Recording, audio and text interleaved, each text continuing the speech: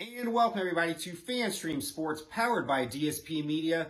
This is the Fighting Irish Daily Blitz, and I'm your host, Rob Thidoff, also known as RPT.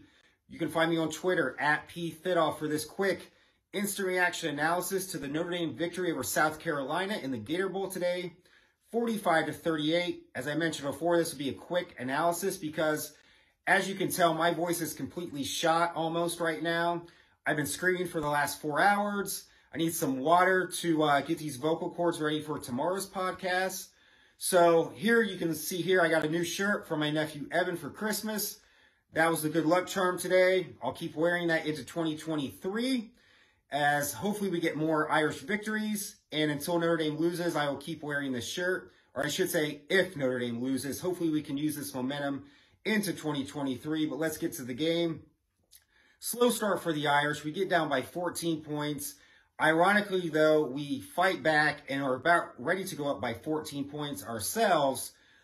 First and goal, it's either at the 6 or 7 yard line. I would have just ran it 3 times, chew up some clock. At least at the worst, we get a field goal to go up by 10, put South Carolina on our heels. However, offensive coordinator Tommy Rees makes a bonehead decision to have Tyler Buchner, who was up and down, I can't say that enough, all day.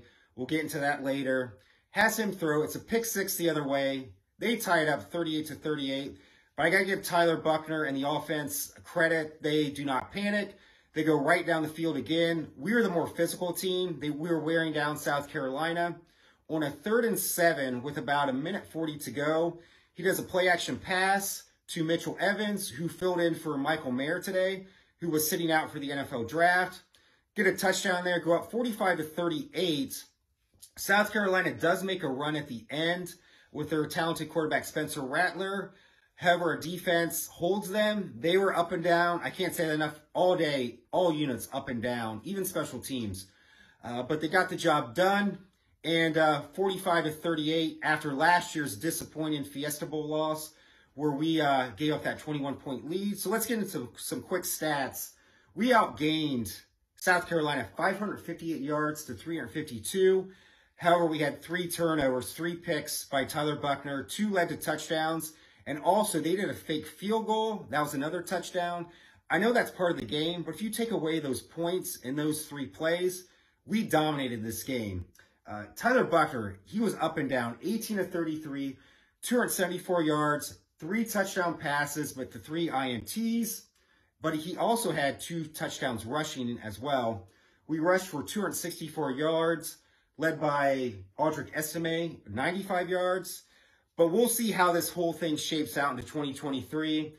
I would not think Tyler Buchner would not be a start ever again at Notre Dame after today's up-and-down performance. But let's give him a chance in spring ball because it's not final yet, but it's looking like Sam Hartman from Wake Forest, the most prolific passer in ACC history. He has another year of eligibility. He gets that COVID year. He's entered the portal, and all signs point to him going to Notre Dame. And I would make him, even though I want him to earn the job for that, but right now he's got to be the starter based on the way Tyler Buchner played today. But that's today. Let's see. Let's make Sam Hartman earn that job.